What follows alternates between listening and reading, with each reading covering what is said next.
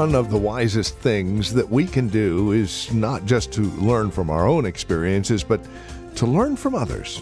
That is exactly what we'll do on this edition of Graceful Truth with our teacher and pastor, Steve Converse. Join us.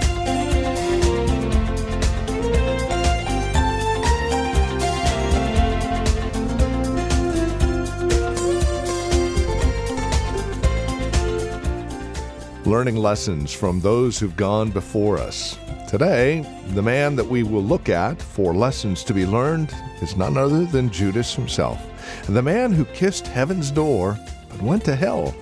There are 4 things we can learn from Judas, and we'll take a look at them here today on Graceful Truth with Pastor Steve Converse from Grace Bible Church in Redwood City. Welcome to the program. Today we want to focus on the commitment he made, the opportunity he was given, the choice he made, and the outcome that he embraced. It's all before us. Join us. Here's Pastor Steve Converse now with today's broadcast of Graceful Truth. Share tonight a little bit about Judas. So many times we talk about the suffering of Christ, and we've gone over that a lot on Good Friday, but I really want to focus on Judas tonight, and just for a few moments kind of draw out some truths and some principles that we can apply to our own lives. If you turn over to Acts chapter 1, I just want to start by reading these verses for us, and then I want to read a little bit of the story of Judas put in story form by somebody, and I want to read that for us tonight, and then we'll draw out some principles. Acts chapter 1, verse 15 to 26. Acts chapter 1, beginning in verse 15. It says, "In those days, Peter stood up among the brothers. The company of persons was in all about 120, and said, 'Brothers, the scripture had to be fulfilled, which the Holy Spirit spoke beforehand by the mouth of David concerning Judas, who became a guide to those who arrested Jesus. For he was numbered among us and was allotted his share in this ministry. Now this man acquired a field with the reward of his wickedness, and falling headlong, he burst open in the middle, and all his bowels gushed out. And it became known in all the inhabitants of Jerusalem, so that the field was called in their own language Akeldama, that is, field of blood. For it is written in the book of Psalms, may his camp become desolate, and let there be no one to dwell in it, and let another take his office. So one of the men who have accompanied us during all the time that the Lord Jesus went in and out among us, beginning from the baptism of John until the day when he was taken up from us, one of these men must become with us a witness to his resurrection. And they put forth 2, Joseph, called Barsabas, who was also called Justus, and Matthias. And they prayed and said, You, Lord, who know the hearts of all, show which one of these men you have chosen to take the place in this ministry and apostleship from which Judas turned aside to go to his own place. And they cast lots for them, and the lot fell on Matthias, and he was numbered with the 11 apostles." Ken read that verse. It's also found in Mark chapter 14. "Woe to that man who betrays the Son of Man. It would be better for him if he had not been born." So I want to talk to you just briefly tonight about Judas, the man who kissed the door of heaven but went to hell. Warren Wiersbe said this, "If you are not born again, the day will come when you wish you had never been born at all." That's very true. To tell the story of Judas, perhaps the best place to begin is at the end of the story. It's now early Friday morning in Jerusalem, sometime between midnight and dawn, and the Jews are finished with Jesus. They have had their kangaroo court and their trumped-up charges and their false witnesses. Annas has had a round with Jesus, and so has Caiaphas. Their verdict is clear. This man is a blasphemer who deserves to die. The assembly of religious leaders set out to take Jesus before Pilate, the Roman governor. He was the only one who can order Jesus to be put to death. There's movement, noise, and clatter as the group moves down the rocky hillside toward the Praetorium inside the ancient walled city. In the shadows, one man, now forgotten, watches, his face strained, his eyes puffy, his head slightly bowed. It has been a long night, the longest of his life. How many hours have passed since the meal in the upper room? 6, maybe 7? Who knows? After he left, he went straight to the chief priests to make the final arrangements. Then there was a short walk in the darkness across the Kidron Valley and up the wooded slope of the Mount of Olives. The whole thing had not lasted 5 minutes. It's all a blur. A few words, a kiss, some angry comments by Peter and the others. Then Jesus was arrested and taken away. In his hands, Judas held the little bag that contained 30 pieces of silver. He hadn't even bothered to count it. No one noticed him now. It was like he was yesterday's news. No one had any use for a traitor. Through the long night, he had waited, hanging around the edges of the crowd, listening for some word of how things were going. What exactly did he expect? No one knows for sure. But if at midnight he wanted to see Jesus die, by sunrise, he had changed his mind. Memories flooded his mind. Things Jesus had said, little jokes the apostles told, stories Jesus had told over and over again, little pictures painted themselves in the darkness. The smile on the face of Jairus' daughter when Jesus raised her from the dead. The look on Peter's face when he walked on the water and had actually held him up. The picture of those 12 baskets of food left over after Jesus had fed more than 5,000. He could see it all. He could hear it all. And the memories were almost too much to bear. Well, then the rumor spread that Jesus had been condemned to die. He shouldn't have been surprised, but he was. For a moment, there was a commotion in the courtyard. And Judas saw Jesus as he was being led away to Pilate. He didn't see him clearly, just a glimpse of his face from a distance. But he knew it was him. Overwhelmed. That's the only word to use. Judas was overwhelmed with the thought that Jesus was going to die. In that moment, it came to him in a blinding flash. He had made a great mistake. The greatest mistake of his life. So great a mistake that he must now somehow find a way to make things right. With that thought filling his mind, he took the bag of money, the 30 pieces of silver, and he tried to give it back. But the chief priests just laughed at him. They had no more use for him, nor his money. They had what they wanted. In desperation, Judas cried out. Matthew 27:4 says, "I have sinned, for I have betrayed innocent blood." Every word was true. He had done it. What he had done was the worst sin imaginable. He had betrayed the Lord Jesus Christ. Though he was innocent, he was about to pay with his blood for Judas's crime. With that, he threw the money into the temple, and the coins clinking and ringing as they hit the stone pavement. As Judas turned to go, the 30 pieces of silver stayed behind. Judas not only lost his Lord, he also lost his money. Very shortly, he would lose his life. Well, about his suicide, very little needs to be said. The Bible tells us that he went away and hung himself. It's the final act of a man who could not live with himself and the memory of what he had done.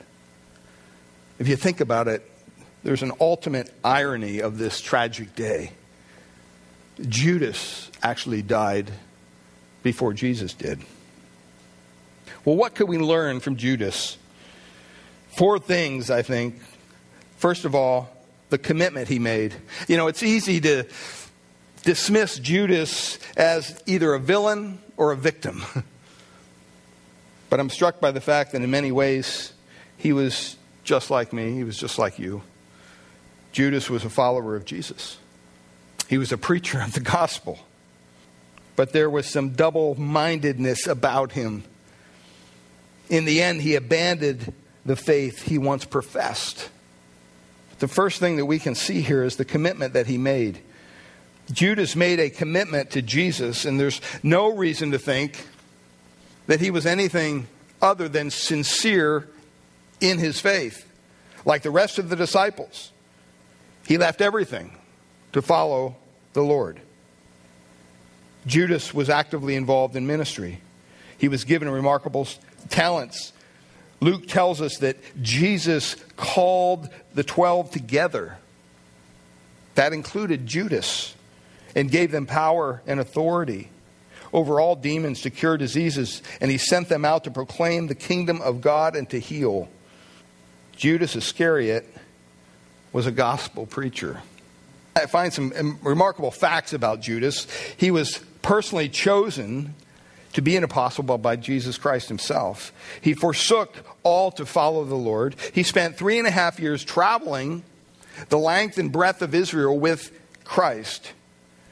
He saw all of the miracles of Christ in person. He heard Christ give all of his famous discourses. He watched as Christ healed the sick, raised the dead, and cast out demons. He, along with the other apostles, was sent out to preach the gospel. He was one of the leaders of the apostolic band. No one ever suspected him of treason. In terms of experience, whatever you say about James, Peter, and John, you can also say about Judas. Everywhere they went, he also went. He was right there, always by the side of Jesus. He heard it all, saw it all, experienced it all. Well, however you explain his defection, you cannot say that he was less experienced than the other apostles. If anything, he was one of the leaders. After all, the other apostles chose him to handle the money. You don't pick a man whose loyalty you suspect to handle your money. You pick your best man, your most trustworthy man, the man you know that you can count on. That's why they picked Judas. The most interesting part of this story is that the other apostles apparently saw only the positive side of Judas. It wasn't until they looked back after the fact that they could see the negatives. Before his betrayal of Jesus, he looked as good as any of the rest of the apostles. And in fact, he probably looked better than most. In that light, let us note, it was for the record, just for the record one more time, no one suspected Judas. Remember this, no one. He was given the entrustment of being the treasurer of the band of apostles. He was actively involved in ministry. Being involved in ministry is a wonderful thing, let me tell you. It's a good thing. It's a wonderful thing. But it is not in itself a guarantee of spiritual life or health. Well, the second thing we see, not only just his commitment, but the opportunity he was given. Judas walked with Jesus for 3 years. Can you imagine spending 3 years of your life with Christ? He saw the greatest life that ever lived here on earth up close and personal. When you stop and think of it, you can't have a better model than Christ, or a better environment for forming faith than Judas had in walking with the Savior. He directly witnessed the miracles, as I said. When Jesus fed the 5,000, Judas was there. He took the bread and he distributed it along with the other disciples. When Jesus calmed the storm, Judas was there. He was there when Jesus raised Lazarus from the dead. You can't have better evidence for faith than Judas had. Judas heard all the teaching. He heard the Sermon on the Mount. He heard the warnings that Jesus spoke to the Pharisees. So he knew that there was a hell to shun and a heaven to gain. He heard the parable of the prodigal son, so he knew God is ready to welcome and forgive all those who have wasted themselves in many sins. With Judas's own eyes, he saw the clearest evidence. With his own ears, he heard the finest teaching. With his own feet, he followed the greatest example there ever was. And yet this man still betrayed Christ. The human heart, Jeremiah tells us, is beyond understanding. And there's something that's just incomprehensible about a person who abandons the faith they have once professed. It's hard to understand how a young person raised by godly parents in the context of a healthy church, taught the truths of Scripture from an early age and grounded in apologetics, can give up Jesus. But it happens. Judas' story contains an important lesson for parents, for leaders, for friends who grieve over someone they love who has abandoned the faith. Because you worry, where did we go wrong? What more could we have done? Did we fail in our teaching? Did we fail in our example? Should we have immersed our son or our daughter or our friend in a different environment? But you know what? The lesson of Judas teaches us that even the best example, the most compelling evidence, and the finest teaching, the ultimate environment for growing faith cannot in and of itself change the human heart. The third thing we see here is the choice he made. The choice he made. Satan made a relentless assault on Judas' soul, as he makes on everyone who chooses to follow Christ. We read about Satan's attack on Judas in Luke 22. It says, then Satan entered into Judas Iscariot. John 13 tells us the devil had already put it into the heart of Judas Iscariot, Simon's son, to betray him. John 13:27 says Satan entered into him.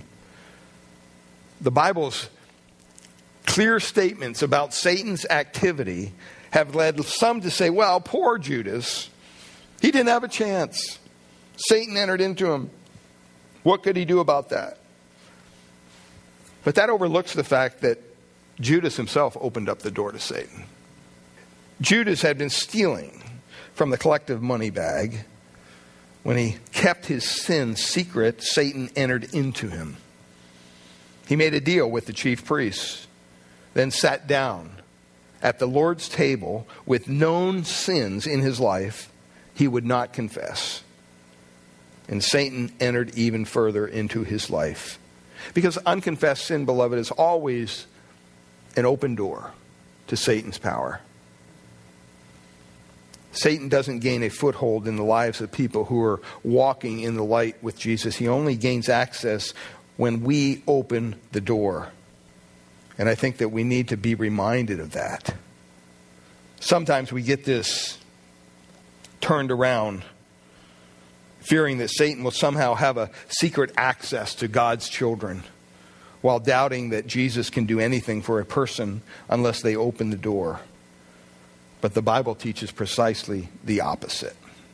Well, the last thing here I see with Judas is the outcome he embraced. Judas went out into the darkness that he had chosen. And when you get close to Jesus, one of two things will happen. Either you will become wholly his, or you will end up more alienated from him. Among those who hate Christ the most, some once professed to trust him. His claims are so exclusive and his demands are so pervasive that in the end, you must either give yourself to him completely or give him up altogether. There's no middle ground. The story of Judas reminds us that nothing good can come from giving up on Jesus Christ. Only those who have never known him can remain indifferent to him. For those who get close, the only outcomes are full devotion or eventual antagonism. And every day, each of us is heading in one direction or the other. We live in a day and an age when many are abandoning the faith they once professed. So the story of Judas warns us to guard our hearts, lest we drift away. The story of Judas also equips us to reach out to those who may be close to walking away from the faith. Christ calls us to be merciful to those who doubt, save others by snatching them out of the fire. That's in Jude 22 and 23. Christ is of supreme value, beloved. And following him is always worth the cost. And you ask, well, how does this apply to us? Well, either you have trusted Christ as your Lord and Savior or you haven't. And if you have, we believe that you are secure in your faith. See, it's not the fact that Judas once believed in Jesus, that he was once saved and then he was lost. We're not saying that because he wasn't. He was lost. You can't lose your salvation. But we also have to agree that there are many, even within the church, who profess Christ. They say all the right things. They look nice. They have all the religious stuff about them. But they don't possess Christ. Christ has never changed their heart, just like he never changed Judas's heart.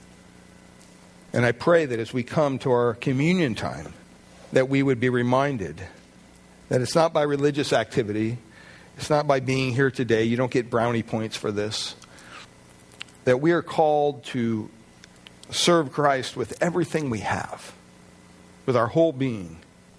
Anything less is not worthy of him. Father, we thank you for the lessons from Judas. Lord, we thank you for even Jesus' interaction with Judas. Continually patient, continually loving, continually gracious, even though he knew in his heart that this was the one who would betray him. And yet, Father, we thank you for your sovereignty, that all this falls under, that, Lord, somehow even the betrayal of Judas was used for your glory, to fulfill your word, to fulfill your prophecy, to fulfill your scripture. And so, Lord, we pray that as your people, that our commitment to you will be wholehearted, that we will not waver in our commitment to Christ our Savior. In Jesus' name, amen. Well, thank you for spending time with us here today on Graceful Truth, the ministry of Grace Bible Church here in Redwood City. It's our prayer here at Graceful Truth that God would reveal his grace to your hearts through the teaching of his word each week. And we trust you're currently involved in a Bible teaching church in your area. If not, we'd love to have you come and visit us here at Grace Bible Church in Redwood City. We meet each Sunday morning for our praise and worship service at 10 a.m. We offer nursery care and Sunday school classes for our children up to grade 5. And if you would like to encourage us here at Graceful Truth, please give us a call at Grace Bible Church here in Redwood City. Our phone number is 650-366-9923. That's 650-366-9923. We meet at 2225 Euclid Avenue here in Redwood City. And directions are on our website, gracefultruth.org, or again, simply call 650-366-9923. That's 650-366-9923. And again, we'd love to have you join us for worship. Simply call for directions or go to our website, gracefultruth.org. While you're at our website, make sure to check out the resource materials available from us here at Graceful Truth, including past programs of Graceful Truth that you can download for free. gracefultruth.org is where to go. And while you're at our website, don't forget to download our mobile app. New and improved and ready to use, whether you're securely donating online or taking advantage of the podcasts on your mobile phone. Simply go to iTunes or Google Play and look for Grace Bible Church Redwood City-CA. Or stop by our website, gracefultruth.org, and follow the prompts. If you're writing to us, our address is 2225 Euclid Avenue. That's 2225 Euclid Avenue. We're here in Redwood City. The zip code is 94061. And again, our phone number is 650-366-9923. That's 650-366-9923. We thank you for spending time with us today and trust we'll see you next week at this same time for another broadcast of Graceful Truth with Pastor Steve Converse.